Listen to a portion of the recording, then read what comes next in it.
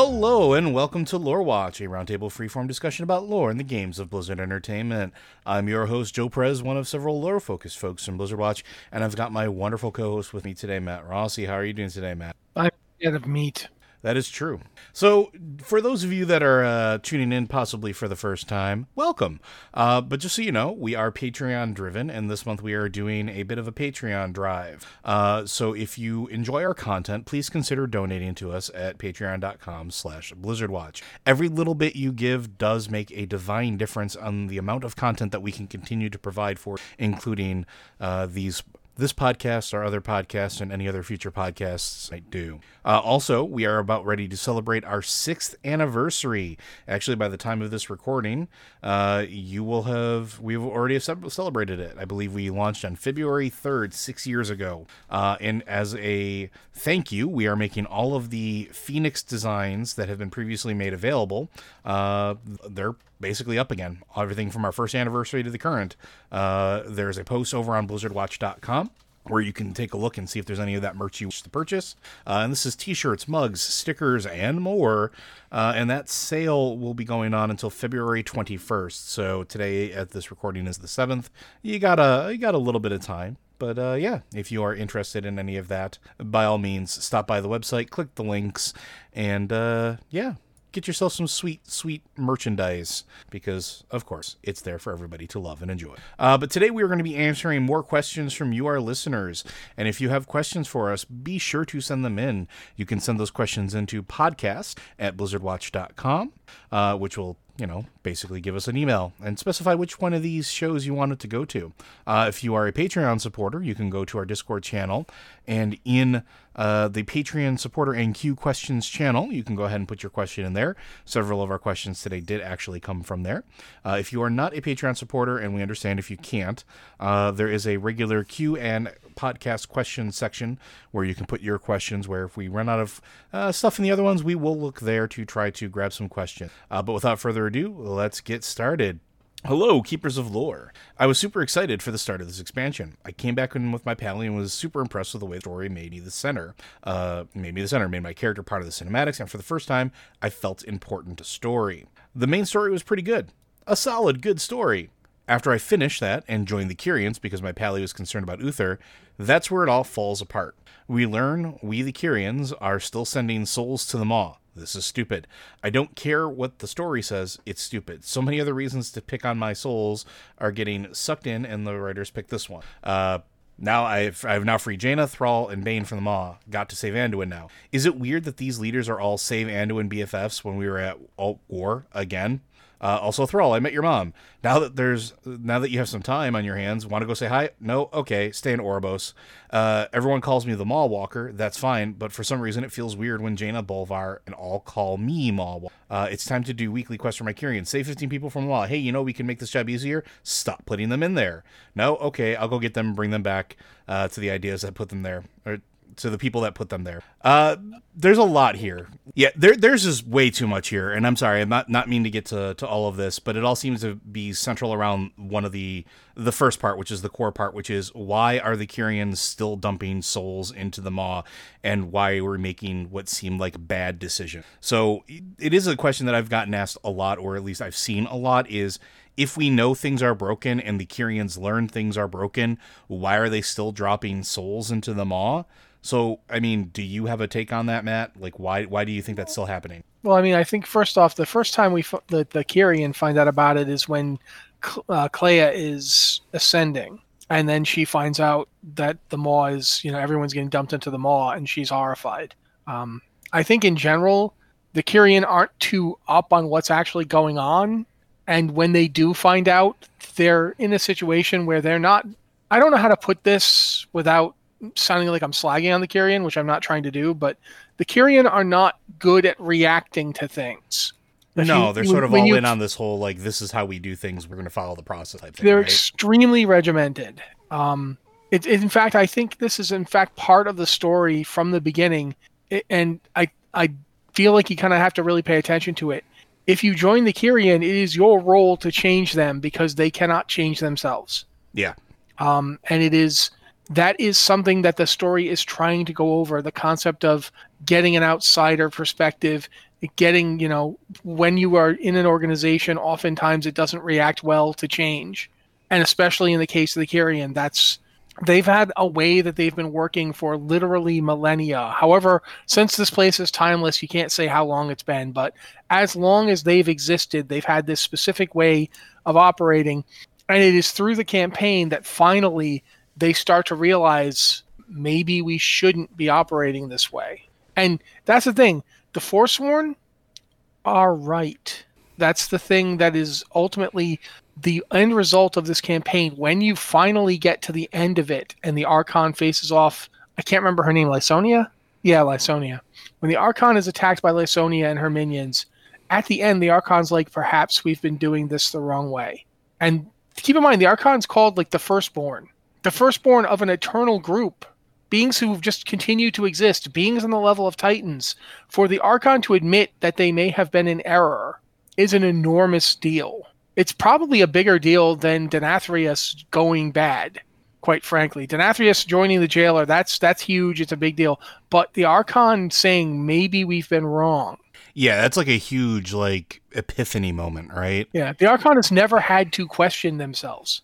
I say themselves. I don't know if herselves or themselves. Quite frankly, I'm not sure on this one. But the Archon has never had to doubt or hesitate or question anything they've ever done. And they've been doing it eternally. Like, time is no meaning. They've been at this as long as the Shadowlands have existed in their current form and has never doubted anything that they've done up until this moment. Why are they still putting souls in the maw? Because to them, they hadn't really connected it. The part about them going to the maw, well, we guide souls to Oribos. That's what we do. Souls need to go to Oribos to be judged. Okay, the Arbiter's not there to judge them. They're just being dumped into the maw. But we have to put souls to Oribos. It's what we do. It's like when you explain something to someone and they just go, but, and they regurgitate the same thing back at you. You've had this experience in your life. You're everybody has at some point. Trying to explain to somebody, no, you can't just let your cat go outside because it'll murder a bunch of birds. But my cat loves to go outside. Okay, you can't let it go outside because it'll murder a bunch of birds. This is still true. Whether or not your cat likes to go outside is completely irrelevant to the discussion. Your cat also likes to, poop on things. You see what I'm saying? With this, get him a litter box. Don't let him go outside. It is that kind of. I'm using that example to be polite because I don't want to jump on anyone's hot button topic. But there's lots of times in real life where you will be trying to explain to somebody the situation and they just don't get it.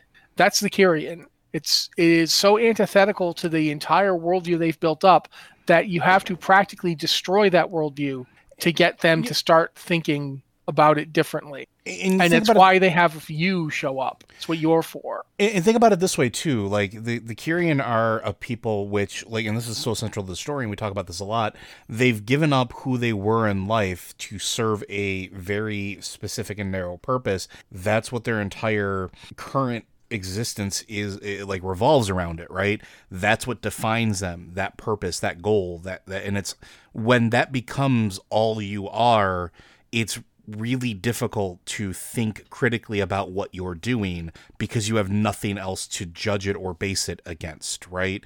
Like, there's an element of that, at least from what I've seen in some of the interactions as well. It's like, well, if this is wrong and this is all I'm supposed to be doing, what does that make me? What is the purpose of my existence? Why am I here? And that's the entire message of the Forsworn. Yes. For all that Devos and Lysonia obviously go off the rails by making a deal with the Jailer, their basic premise that, we are giving up everything that makes us who we are, and it's weakening us. You're not stronger for not knowing who you are. Like, that's the whole thing. Nobody in the Kyrian knows who they are. Like, think about one of the characters who's like one of the most important characters in the Kyrian this time out, and I can't remember his name. He's Clea's friend. He's trans.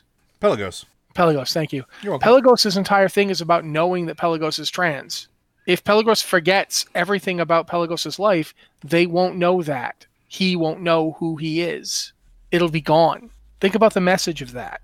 That's the entire Kyrian storyline in a nutshell. It's, oops, we have inadvertently weakened ourselves.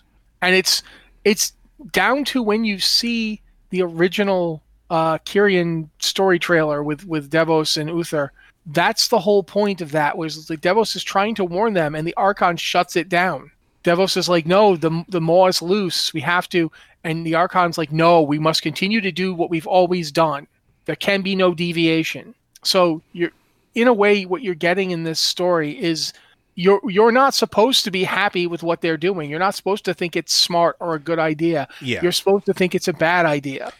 That's the Kyrians in a nutshell, are people who really mean well and who are absolutely effing up. Yeah, and that's sort of like the central point of it. Like, and that's something I keep telling people to keep in mind too. There's a lot of, just to touch on like what was the meat, I believe, of what was a very long email, and no offense, like given or anything like that. I appreciate the long email and the thought put into it. The problem is we're at the very beginning of the story for this expansion, and if you look back at the beginning of the story for almost every expansion, it's usually rooted in terrible decision making with incomplete information. And the difference between a lot of those other ones in here is our characters are sort of central to recognizing those bad decisions and trying to fix them. Whether it's the Kyrian story or taking back Revendreth from Denathrius and his ill, ridding the Drust out of Ardenweld, but also while doing that, making sure that the Winter Queen knows, because that's the other thing too. Like the Night Fae aren't exactly immune from this either, right? Like the Drust are running rampant, and nobody's doing any about it until you start stepping in. The Winter Queen doesn't even take it seriously. At one point, she's like, "Yeah, whatever. They've done this before. It's not that big of a deal." She doesn't recognize the threat that's actually happening until there's like a huge event where she can't deny it anymore, or even the stuff with the Loa spirits and things like that. There's a lot of these zones, a lot of the story is tied up in, they're so used to things being immutable and set a very specific way that they don't recognize danger, because what could possibly move that needle? What could possibly shift what has always happened, because it's always happened. And that's sort of the weird thing when you start dealing with timeless folks as well. And it's sort of like, it's tropey, but it makes sense. If you've lived for time immemorial, you have no idea how ancient these beings are in compared to our mortal lifespans. And things have always been a very specific way. Getting them to accept that something is different, that something is wrong, and then move to actually take steps to fix it is difficult, because they can't understand or fathom why things are different, because it hasn't been before. I mean, just look at real life situations. You can look at crises in real life where the people who are in charge, who are leading, refuse to act because they've seen stuff before and they believe they understand how this is going to go. And by the time it turns out that they were wrong, calamity has ensued. That doesn't make them the devil. Mm-hmm. It just makes them wrong. And people can be wrong. Now imagine immortal, timeless beings who live in a realm of death where you've already died, and now this is your forever. Yeah, it is probably pretty hard to motivate them to take anything as a crisis. I mean, the anima drought happened and they soldiered on, even though they were like, when you get to Bastion, all of their constructs are falling apart because they can't power them. Or they're stealing anima from them to power other things. Yeah. Look at, they send you off to kill the animals of Bastion because they need anima. Those things are anima constructs. Go kill them. We need the anima from them. Bastion is dystopian. It's just pretty. In a way, Bastion is worse than Maldraxxus, because in Maldraxxus, they're at least dealing with it. Granted, they're dealing with it by, murdering each other, but that's how they deal with everything. At least they are attempting to deal with the drought in some fashion.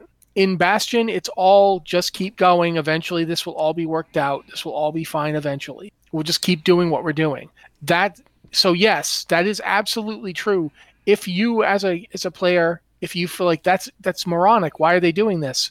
It is moronic. And they're doing it because they simply can't conceive that they are in a true immediate crisis that must be dealt with right now. Yeah, nothing has ever needed to be dealt with right now. It's sort of the whole point of it, right? Like, if you feel that strongly that it's unintelligent, the choices that they're making, that's kind of the point. it's sort of the motivation to fix things from your perspective as a player, and then your player as a player character. Yeah, that means it's doing its job. And there's a lot of other stuff we could go into, but also at the end of the day, that's sort of the theme for at least this portion of Shadowlands is we have been making terrible decisions.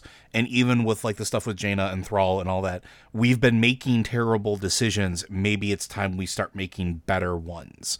And yeah, maybe a little jarring, but kind of stick with it and see where the story goes, because as the expansion goes on, some of that will get way more context and will make more sense as we start unveiling more things and doing more things. And that's the other thing that I would really encourage people to do is keep in mind that we are still at the beginning of this expansion. It just started a couple months ago. And while that may seem like a lot of time to some folks, in the scheme of a MMO that runs 1.5 to 2 years between expansions, 2 months is not really a whole heck of a lot. So bear with it.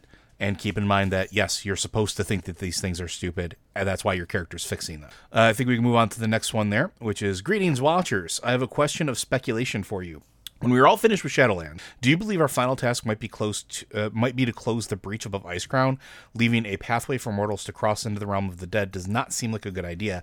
However, the writer in me laments the loss of future stories related to the Shadowlands if the book is closed. Obviously, we won't know until it's done, but I thought I'd ask your opinions on it, and this is from Lord Soth. I don't know, that's something that I don't think I've really given a whole lot of thought on, of what do we do with this giant rift or thinness in the veil between the Shadowlands and us at this point. What do you think, Matt?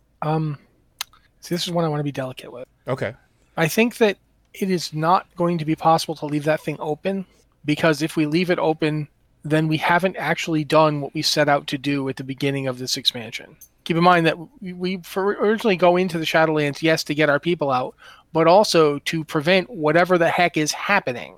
That is clearly bad, because the entire pre-expansion event was literally just things from the Maw walking back into Icecrown and summoning back things we'd already killed. So if we don't close it, it's a lot easier for horrible things to happen. Basically, World of Warcraft kind of has a resolution problem the past few expansions. Warlords of Draenor sort of resolved itself to a degree, although obviously something carried forward that then sparked off Legion. The end of Legion didn't resolve itself at all. Giant sword stuck in the planet, didn't get resolved. Goes into the next expansion, Battle for Azeroth. Doesn't get resolved there either. Now, it could just be a permanent thing now that is part of the world, and that's fine, but you gotta eventually resolve some stuff. That whole bit in Legion, the end of Legion did not resolve, and has not resolved yet. Meanwhile, the end of Battle for Azeroth, sure, it resolved. We dealt with N'Zoth, but stuff like the burning of Teldrassil and the destruction of Undercity, no resolution for either of those. Yeah, even the conflict between the factions, while it's in a weird place, hasn't really fully been resolved yet either. Let me put it this way. Where do the Forsaken, well, they're not living, but where do they go now? Do they just have to stay in Orgrimmar's sewers all day? What are they doing? Like, where are they? Where is the place the Forsaken can rest? Because they do rest. Where can they do that? Where is home for them? Do they have one? I could not tell you. Teldrassil got burned down. The Night Elves are now kind of up on Hyjal. Doing what? Like, are they building a new place to live? Is there going to be, like, at some point, are we going to get a new starting zone for the Forsaken and Night Elves? Because they don't have one anymore. If you start a brand new level 20 and you don't want to go and do the Exile's Rest thing because you've already done it, like, a brand new level 1, sorry, and you've already done Exile's Rest once and felt like that was enough and you don't want to do it again, where does your Night Elf go? Where do you start? Do you start on Darnassus, which isn't there anymore? Do you start on Teldrassil? And if you're Forsaken, same deal. And it hasn't been resolved. Now, should it be resolved? I kind of think so, yeah. But regardless, if we get to the end of Shadowlands and we don't resolve the giant hole over, that's 3 expansions in a row where major league plot elements that are thematically tied to the expansion they're in have not been resolved. It's one thing, the end of Legion thing going on into Battle of Azeroth made sense because that was the plot of Battle for Azeroth, was that the wounding of the planet caused the Azerate to come up and we're fighting over that. That made sense. But at the same time, we're now 3 expansions in and we still have not fixed that or even really dealt with it. Mm-hmm. And meanwhile, like this major thing that was part and parcel of Battle for Azeroth, that kicked off Battle for Azeroth, the destruction of Teldrassil and the destruction of Undercity, hasn't been resolved, and we're now in a second expansion. And this expansion has nothing to do with that. I mean, it comes up from time to time, but it's not the thematic root of Shadowlands. That bothers me a little bit, but like I could talk for a whole hour about how I'm still mad that Azerite is taken care of, but you're making a very good point where I think that I agree that we have a resolution problem and have had, I think, maybe longer than the last few expansions. I think Warlords might be the one that buttoned it up the neatest in a very long time because... Well, you can argue that Mists of Pandaria did in fact resolve things. It just didn't do a very good job of showing it to you. Yeah, maybe. But there was that quest at the very end of the raid where you go and you give a acorn to the Emperor Shaohao's spirit, and he's like, yes, the tree will be rebuilt and the world, the Pandaria will recover. That sort of tied everything up, but it was very much a blink and you missed it sort of thing. Yeah. But at least it was done.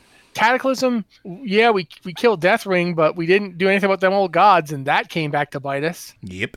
And it's off, and to a degree, I understand that temptation. You want to leave stuff for future expansions. Sure, but I mean, you have to pick what gets resolved, and there's some things that feel like really big outstanding things. There's a question we'll get to later that I think dives a little bit more into the Night Elf stuff, but like that is something I feel at a very visceral level, because with the Forsaken and the Night Elves, their starting experiences are something that needs to be looked at again, because a part of their resolution rests in that, I feel. But to get back to the meat of the question, there needs to be some form of resolution. Leaving the pathway open isn't an answer. That doesn't necessarily mean that the answer is we have to close it completely. And there might be a way to kind of leave it open enough to do more stuff with, but take care of the breach in such a way that the larger threat is resolved, and we no longer allow those bad things to come through and just randomly start summoning things. It almost reminds me a lot of like, I know we reference D&D a lot, but it reminds me a lot of stuff that used to happen during like Planescape and a lot of the Portal stuff that was written into Forgotten Realms all those years ago, where, portals were created to solidify, stabilize rifts that couldn't be closed. It was just a thing that happened. Spelljammer had them too. They were things that, because these tears in space-time or breaches between planes of existence couldn't be safely closed because too much damage was done, instead they stabilized them so that they could use them and monitor them. It's also a classic sci-fi trope for a reason, with various wormholes and gates and things like that. I could totally see them trying to do something along those lines as well, especially depending on where the expansion wants to go from here. Because this is the big question really is, what do we do after we defeat the jailer? It's going to happen in some capacity. That's not speculation. He's the big bad. They've said it as much. We're going to fight him, and I don't really think the big bad's ever going to really truly win. But once we defeat him, what comes next? Is there more adventure to be had in the Shadowlands? Maybe. We talk about the idea that the Shadowlands is larger, more vast, and different than we anticipated. And I think that that's partially true. And I think that it could lead to more adventures later on. And I was often wondering to myself, what happens if we get a way to travel through, essentially space that doesn't involve an Exodar type ship? What if we go to other worlds or other planes of existence that exist elsewhere, and we do it through magical means that maybe cross through the Shadowlands? Maybe something like that comes from this, or maybe it allows us to explore better even our own planet, because we can now travel through the Shadowlands. There's ways that they could resolve this in a beneficial way that answer or solve that problem of, keeping the big things from coming through and destroying even more stuff, but also giving us the ability to have future stories related to the Shadowlands. keep in mind, we know that in some capacity, the Emerald Dream touches it in some way. There are other things that we can go to that definitely touch it, so why not? Why not explore that? Why not explore that as a way for us to have our cake and eat it too a little bit? Because you can have resolution without complete shutdown. And it's just a matter of doing it in a way that allows you to solve a problem while opening up opportunities. At least that's my opinion on it. And it's something I kind of hope they do, because I really do like the idea of the Shadowlands as this vast expanse that touches everything in creation in some manner, and being able to explore that more, or to use that for other stories, for different places or different races, or future endeavors. It interests me. It kind of becomes what the Twisting Nether should have been. And I'm kind of on board with that. But anything else to add to that one, Matt? No, I think we pretty much covered my opinion in the earlier rant. All right. Our next one comes from Memeth, who is a fresh Patreon supporter. Thank you very much. Since time does not flow the same in the Shadowlands, what if the Drust that escaped from Ardenweld are the Forsaken that came back? The reason some of the resurrected fail or don't work is because there was no Drust to fill the body. To top it off, the body's memories blocks the soul's memories, so therefore they can't remember? ? That's an interesting theory, but I don't know that that's necessarily possible case. What do you think, Matt? I mean, it feels like the kind of thing that someone comes up with because it's a cool, I hadn't thought of that moment, but it doesn't have a lot of narrative weight. Like if they decide that, then it's a retcon, because there's no way that that's what they originally intended for it. And it also doesn't kind of work with the idea of people who, while they're mindless undead, who slowly remember who they were, because why would the body's memories block the soul's memories? Like, what's your motive? What's your reasoning for that? Like, why is it, if anything, it feels like the soul's memories are what's driving those bodies. If you look at Before the Storm, you see a lot of the Forsaken have these memories of their past lives and have feelings about those people. Those feelings are deadened by their bodies, but they exist. So I don't know. I mean, I can't tell you it's not the case. I just don't think it is, because it's one of those situations where if that's what they were doing, I think they would stop doing it, because it's not what they want. You know what I mean? That they don't want to be rotting husks of dead humans who don't remember being them. The whole goal of going through that portal was to rejoin the cycle of reincarnation. Yeah, I think there's also the kind of the elephant in the room on that one is we know that Forsaken, at least now, involve the use of Valkyr, right? That's part of the resurrection cycle and the new character creation. It has been since. It sort of doesn't make sense then that the Drust would want to take Arden, and that's sort of the big story. They want the Grove of Rebirth. They want the ability to send their dead souls back to Azeroth through the mechanism of rebirth in the Shadowlands. If they already had something that was allowing them to do that, even in a half capacity, why wouldn't they just try to co-opt that process instead? And that's sort of that's the sticking point, right? I understand there's you could try to make an argument in some capacity that there might be some crossover with that, but also we haven't really seen. I don't know that there's that many Drust that exist that would constitute the amount of Forsaken that have resurrected since this game started. And I think it also takes away a bit from their story if that's the case. Forsaken right now are in a weird, complicated space, right? And they have been since Before the Storm, when some of them want to get back to their lives. They remember who they are. They have feelings. They have that emotion. Even if it's slightly dulled from when they were alive, they have hopes and dreams and desires. I can't remember his name now, but the royal archivist that just wanted to see his children, wanted to see his kids, that he, used everything in his power to get them out before Lordaeron fell, and then that takes away from that. That takes away from sort of the complexity of their story if instead they're all just Drust that forget they were Drust. No. I also think it takes away from the Drust, and it takes away from the villainy of what they're trying to do if that becomes the case as well. Because the Drust are fascinating. They are druids that, definitely latched onto that whole death cycle and death magic to circumvent the natural order of things. And they've been paying for that ever since. And there's a big divide. There's a big cultural impact on how that happened with Kultirans. There's a big cultural impact on how that affected the Kultiran relationship with Druidism and the whole Thornspeaker thing to begin with.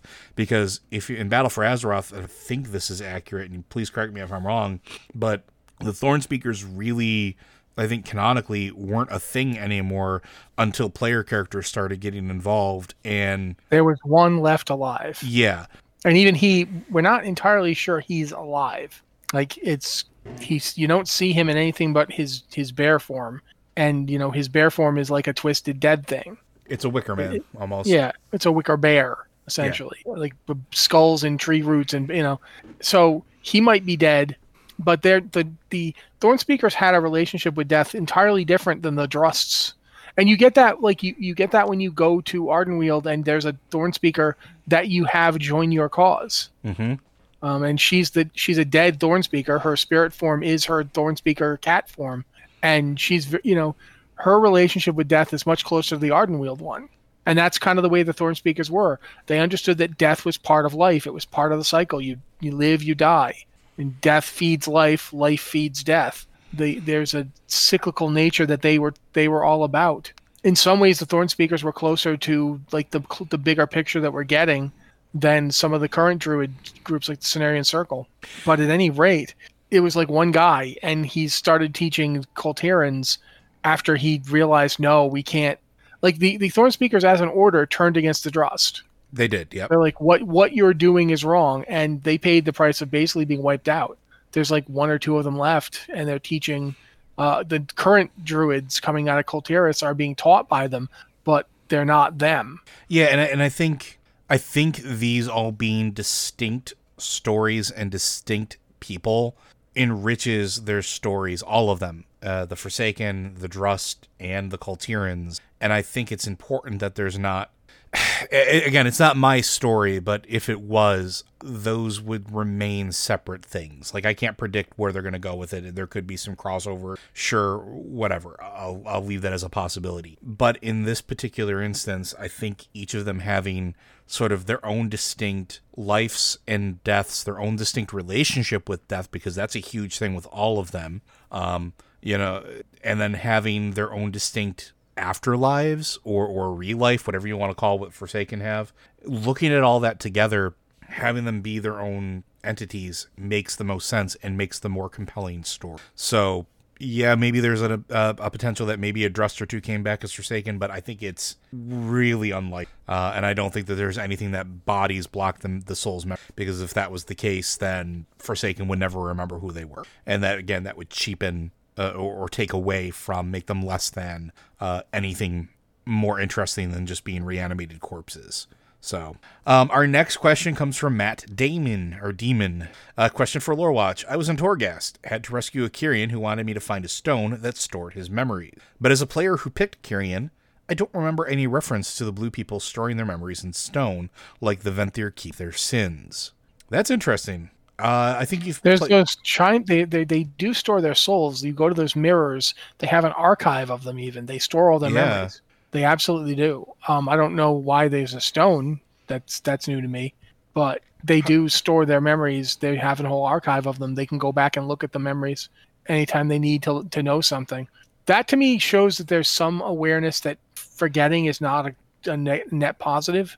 So that keys back to the earlier thing about the Kyrian. The Kyrian as an organization desperately ideologically want to purge all memory, but at the same time, somewhere in there is an awareness that if you just throw it out, how are we going to know about this threat in time to stop it? So, yeah, they do definitely do that. They do store their memories, usually in those mirror archives. Yeah, I don't know what the stone deal is. I was going to say the mirrors are really the thing, but that also... It begs into question why mirrors, or if it's any polished surface or sufficiently anima-infused surface could do. Like, I think that might be a fascinating thing to explore. Is there a reason that this one happens to be in a stone? Is it because this is a polished stone? Because we know in real world culture, polished glass like stone were things of not just like beauty, but also reverence. There are cultures that had strong beliefs that things like obsidian and volcanic glass, were gave them the ability to see whether prophetic visions or into the past, to commune with ancestral spirits. So having something like that here would not be necessarily out of place. It's just never mentioned. We also don't really know what the mirrors are made of either. They call them mirrors, but I mean, when you go up to them, they're not reflecting you. You can stand in front of them. They don't really reflect anything until anima starts coursing through them, and then it shows whatever the vision is. And I think at the top of those mirrors, and it's been a bit since I've done anything in Bastion revolving around that, but I know there is almost like a gemstone type thing set at the very top of them that it seems like anima flows into. So it is possible that maybe it's not the pain that does it, but that stone at the top, and maybe this is a reference to that. I mean, possible, but I don't know. I don't know. Anything else to add to that one, Matt? No, I think it's generally the case that we know that they do store their memories, but we don't know what the deal is with the rock. Yep. It could be, maybe it's a shard of mirror. I don't know.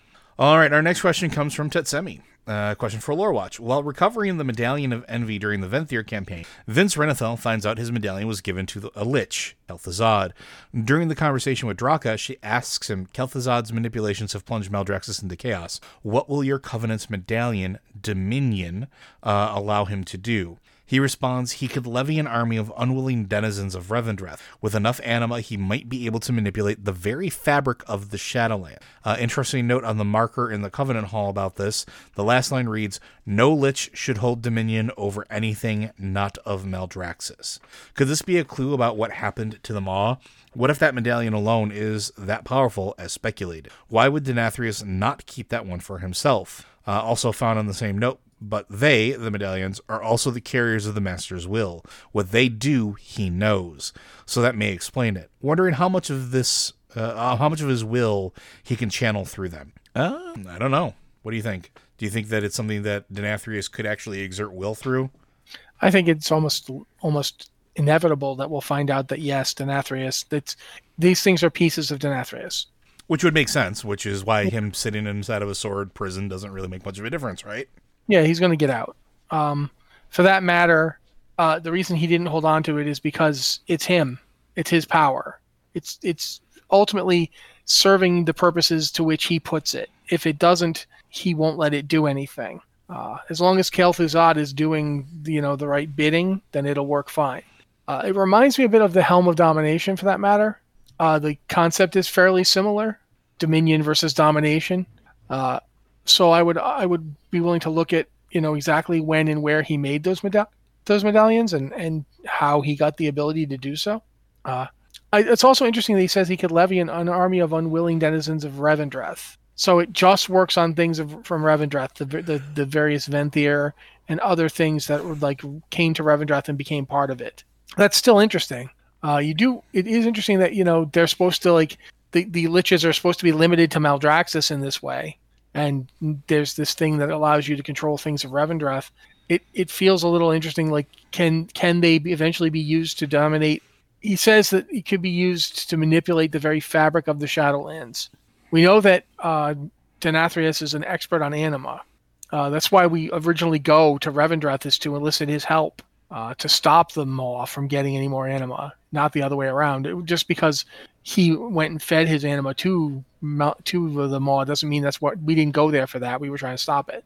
Mm-hmm. So that interests me, this idea that enough anima can manipulate the very fabric of the Shadowlands, and that at least the medallions give one the ability to do so. Why? I think how? So my operating theory on that is it has something to do with the fact that what you said, this is part of Denathrius, and that I think the firstborn, I think the pantheon of death, or whatever we want to call them, I think that there's something to how their realms are shaped based off of who they are. And I made a statement a while ago that they are probably more linked to the shape and process of their zone than even they possibly is. And that's going back to like the Ardenweld stuff and with the Winter Queen and the whole story of one day she just showed up. She didn't know where her garden came from. She just knew that it was something that she was supposed to tend to. And I'm paraphrasing. It's obviously there's more to it than that. But it also seems like she thematically, aesthetically fits that zone.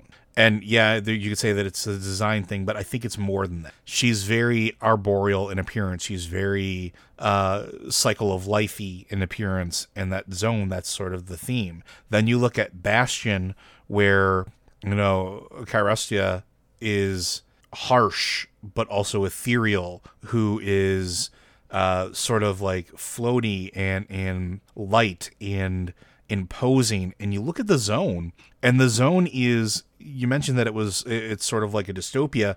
Yeah, it is, but it's a beautiful dystopia. It's equal parts awe-inspiring, but also equal parts humbling and terrifying. There are things of incredible beauty there, but there are also things that will just go back to Denathrius for a second. Yeah, so let's go back to Denathrius. Think about when he is fighting you, when he's fighting Prince Renathal, he flat out says, "I am," Yep. Revendreth. Yep. And I don't think he's being. It's not like when a human does it, and they're like, I am, the state is me, the stat is moi. No, this is not that kind of. This is not overstatement. It's not, hyperbole for effect. He literally means it. Yeah, I think that's accurate. Revendreth is him. It comes from him. It flows from him. He controls the anima there. He controls what the realm is and isn't. He even controls the forms that his petitioners eventually take. You mentioned before that we talk about D&D a lot, but I honestly think that there's a lot of Ravenloft influence here, and I really think that it's very similar to like the Demi-Planes of Dread, where each one has a lord, and that lord controls it. I think that's accurate, and that's kind of where I was going with it. Is I think even if it's subconscious, I think that these entities shape their worlds, and I think that's why Maldraxxus feels like it's even in a further state of departure or decay, because the Primus isn't there anymore. The Primus isn't there to shape it, which is why, like, yes, it's always a realm of death, but something that's been bothering me about it is that it's not just a realm of death; it's a realm of disarray now, with all of the ruins that are there. Because even when you go to like the most populous of areas, there's still its construction, its order, it's rigid. There's a process to it, and without the Primus there, it feels like it's starting to fall apart. And I think that is deliberate. And I think the same thing with this, with like Denathrius. I think that as either his mental state has started to decay, or whatever his subdivision is, as far as who he is as an entity, I think that's reflected in the realm, and how you have a large section of that realm that is crumbling and nonsensical, right? The other thing that I thought was interesting is like all of the realms seem fairly solid, aside from Bastion, which is why I was going with the ethereal thing. Like it's a connection of like what looks like islands almost. You can fall off that map into the abyss really easily. That seems to fit sort of with Kyrestria and her personality, but I think that's maybe it. Liches are not exactly slouches in the magical department, and Kel'Thuzad is not exactly a weak wizard. He's pretty dang well practiced. He was, Kirin Tor level. He was on the Council of Six for a while there. Yes, he was. Until he got himself kicked off. And you don't get on the Council of Six by being like a hedge mage, right? Like you are powerful. You understand magic. Your research is solid. There is a reason for it. And you learned a little bit about that if you do like the Mage Order Hall stuff in Legion, where it talks about the archmages that have come before, how they were able to shape reality through arcane powers, and things like that. There's something to that here. So now if you are that accomplished of a wizard in life and become that much of a Billy Badblank, a lich, and let's be honest, Kel'Thuzad was pretty dang powerful as a lich. Now you're in an area where if you get access to a piece of a being that can literally control the shape of reality in its little domain, I think that's more dangerous than even Denathrius thought of. I think giving it to Kel'Thuzad was probably one of the worst decisions he ever made. It might not even have been his decision. He might have been told to do it. But that just seems like a recipe for domination and disaster. because I can totally see Kel'Thuzad using that to take dominion over Denathrius and then start shaping Revendreth, and then by extension learning how that works, because again, wizard, scientific mind when it comes to arcane, deconstructing that process and then applying it to the rest of the Shadowlands. Imagine every realm being able to be manipulated because now he learns how that works. It's an incredibly dangerous thing, and one that, again, we talk about no resolution. We haven't dealt with him yet. We haven't dealt with Kel'Thuzad even in the slightest, I don't believe. I don't even think there's anything in Maldraxxus that deals with him quite yet. I mean, he's involved in a couple of campaigns, but yeah, he's still out there. Yeah, so I think this is going to bubble up, and I think this is going to be a dangerous escalation point. That's just sort of my 2 cents on it, because Kel'Thuzad with anything that powerful scares me. Yeah.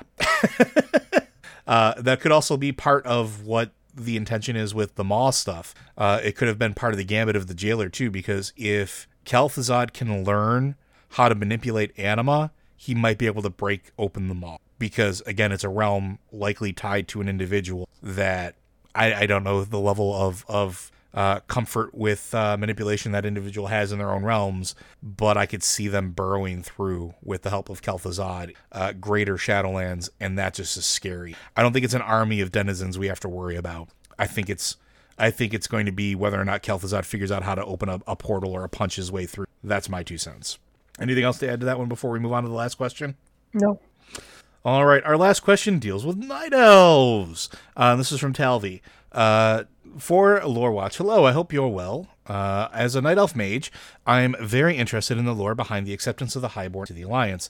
Obviously, the Chandrilar rep was removed for the introduction of the Cataclysm due to that particular cast being used to train the new Night Elf mages inside Diremal. Inside Diremal there are now Darnassus banners aloft amongst the ruins to show their now allegiance. So my question is this: if Chandrilar are so revered among the Night Elves of Darnassus, why can't the members of the Alliance still gain Chandrilar rep? The blanket removal in game didn't make much sense to me. Thanks a lot for all your time. The Chandrilar are gone. Yeah, they're no longer a thing. Yeah, they were absorbed into the Night Elves.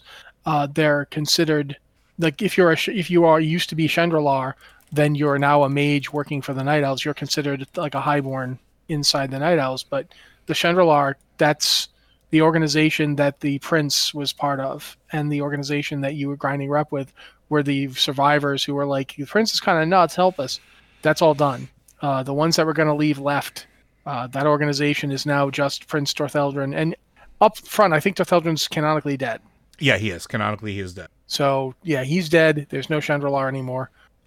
That's why you can't grind rep with them, because they're gone. In much the same way that you can't grind Zandalar rep anymore for doing Zul'Gurub. I'm hero of Zandalar on my human. Because I got to Exalted with those jerks back in Classic, back in Original, I should say, doing Zul'Gurub. And my human is a hero of the Zandalar, and they're like, yeah, we like you. And then we go to war. Yeah, they don't like me so much anymore. Mostly because I used to take my sword Trokalar and go to places where I knew they were and make them run around in terror. That's hilarious. That is some fun stuff. But yes, regardless, yeah, no, that's all done. Yeah, there's no Chandrilar for you to grind rep with. That's why you can't grind rep with them. Yeah, and I think that's really the short version of it, is they just don't exist anymore.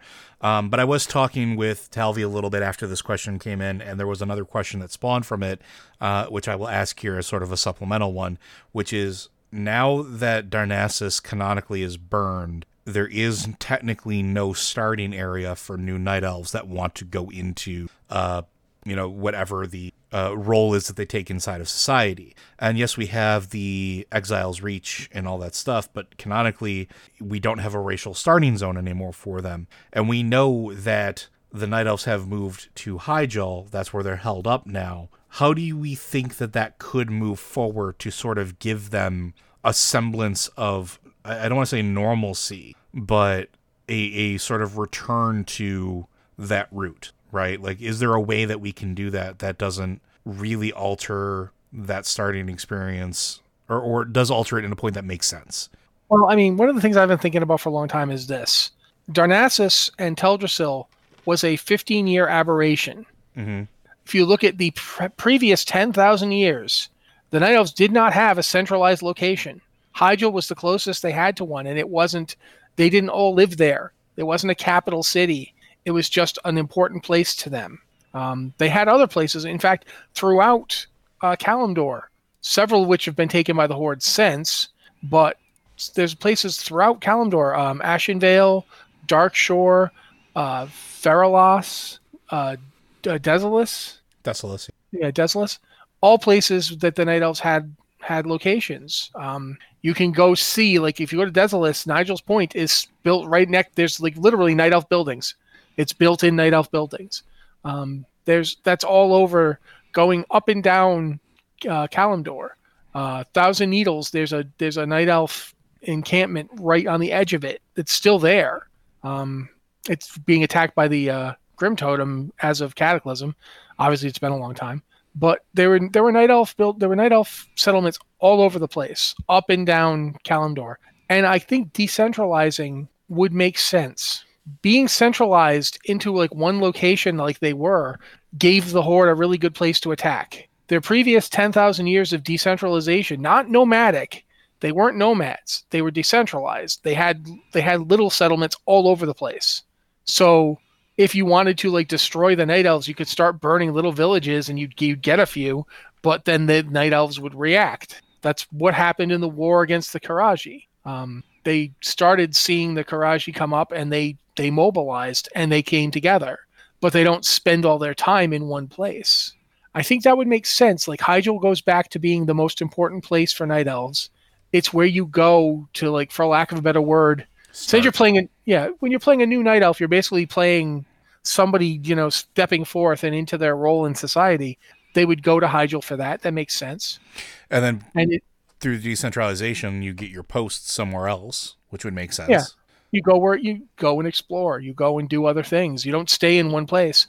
I would feel like it would make sense from a Night Elf perspective to view Teldrassil and Darnassus as proof that it didn't work. That having one big central location, which they did partially because a failed druid told them they should do it. It was Fandral Staghelm. Druid. Yeah, Fandral Staghelm was the one who said they should do that, and that whole time he was being influenced by an old god, and that old god's follower, Xavius. And the tree was corrupted for most of its existence. It wasn't cleansed until the Dragonflight finally came together, and 2 out of 3 of them finally renewed their blessing on it. The third one being Nosdormu, who did not. But that's the only way they only cleansed the tree fairly recently. So just from the beginning, that tree wasn't supposed to be there. They've got a new world. They've got the original world tree back now. It's regrown again. They made an attempt based on Fandral's idea that world trees solve everything. That's always been Fandral's go-to. When in doubt, plant another world tree. It has not worked yet. Fandral it didn't work up in Northrend either. It didn't work when they started planting like little trees on top of Old God corruption throughout the Eastern Kingdoms. Like all those places where we saw Nevermore Dragons, that was because Fandral was planting trees. Fandral's tree planting exercise is at an end. Fandral is no longer a member of the Night Elves. He's like a dead servant of a fire elemental who was himself a servant of an old god. I think they're going to be like, okay, we've tried this, it didn't work, and it would make sense to go back to the mode of life that worked for 10,000 years. Yeah, there's something to that, I think, and I keep going back to like Warcraft 3, and when Night Elves were introduced as like a playable faction, they were basically coming out of the woods, right? They were coming together for the first time in a very long time. And even part of that story in the campaign was you going to find other packets of them, basically, and get them to join you so that you could then have a larger army to go forth and defend Azeroth. And I think there's something to that. I think having sort of like that return to form would make perfect sense. We've already seen some of that with like the Night Warrior stuff. The Night Warrior is an ancient ritual. It wasn't something that they just thought of on the spot. It was something from their past. They're starting to learn that maybe being involved with the Alliance and their politics isn't going to be helpful for us. Maybe we should take a step back and worry about ourselves. Maybe we should decentralize. Maybe we should go back to the shadows and have smaller, more mobile, more versatile population centers that can strike back with guerrilla warfare, because that was sort of the story of them throughout that 10,000 years, is that like you come across their territory, you basically got murked. The trees came alive, the shadows formed into these entities, took down whatever encroached upon their territory, and then melded back into the shadows as if they never existed. That was like the biggest flaw that the Night Elves have had in the past 15 to 20 years is having a place where their enemies knew to go at them. Yep. And it's happened in Ashenvale. It happened in Cataclysm. When the Night Elves have established locations, that's where the Horde just comes in overwhelming force and burns it down. And because the Night Elves aren't genocidal, they've had 2 opportunities to pay the Horde back, and they haven't taken them. I mean, like, even when they were in Orgrimmar, and they came in force to Orgrimmar during the siege, they don't just keep killing once the fight's over, and they could. But Tyrande went along with the idea to just leave. And then now at the end of this expansion, again, they have backed off, even though they had no real reason to. And it's obvious Tyrande was so occupied with Sylvanas. But when that's over, I expect the Night Elves are going to be hostile to the Horde for a very long time. And I think they should be, but it also makes sense even just beyond the Horde. We've seen so many crazy big threats happen to Azeroth beyond the Legion, and now with the Breach in the Shadowlands being open, plus we don't know what else is out there, that it just makes sense that they would want to be as safe as possible. They would want to have their people spread out so that they couldn't have that much destruction and horror visited upon their people again. Basically, you don't want to have a situation where somebody can just, throw you some fire catapults and take out your whole, like, a big population center. That's what other races do. It's not a Night Elf thing. The Night Elves, in a way, it was kind of going back to the way they were 10,000 years ago when they had huge cities, and they had, so I think that there's a way for it to work where you basically just have Hyjal as the cultural center, but you don't have a population center because it doesn't work for you. It's not effective. Yeah, and I think I agree with that.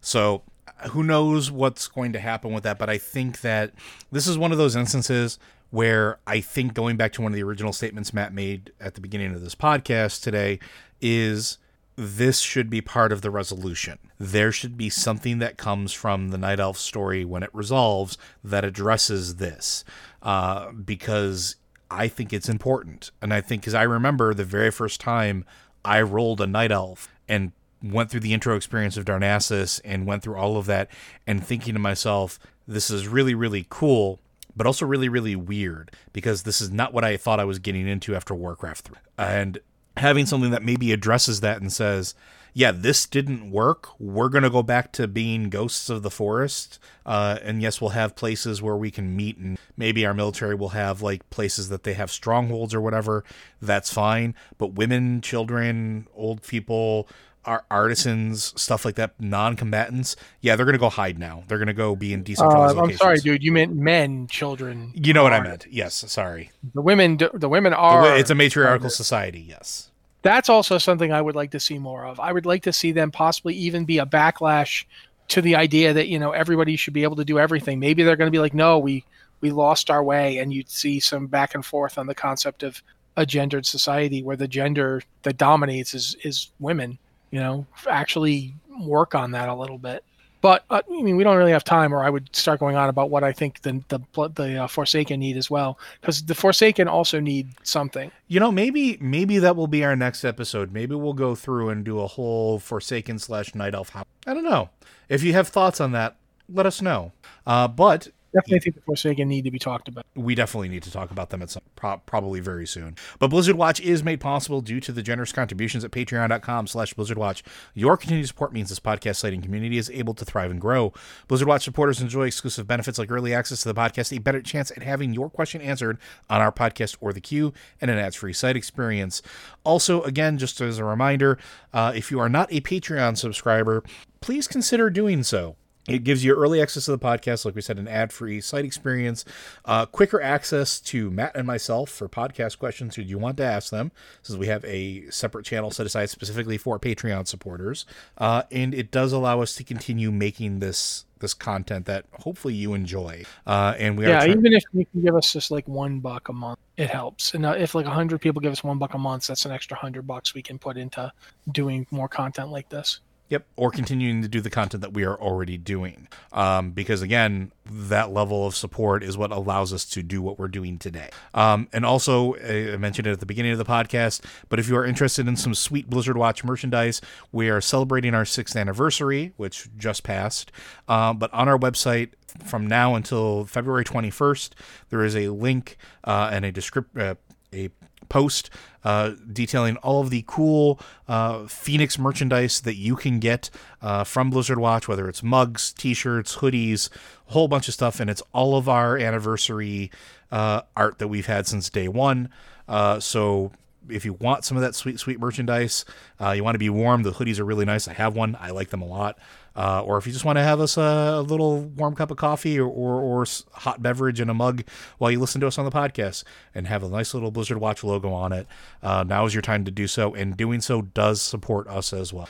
So thank you very much, everybody, and we'll see you next week.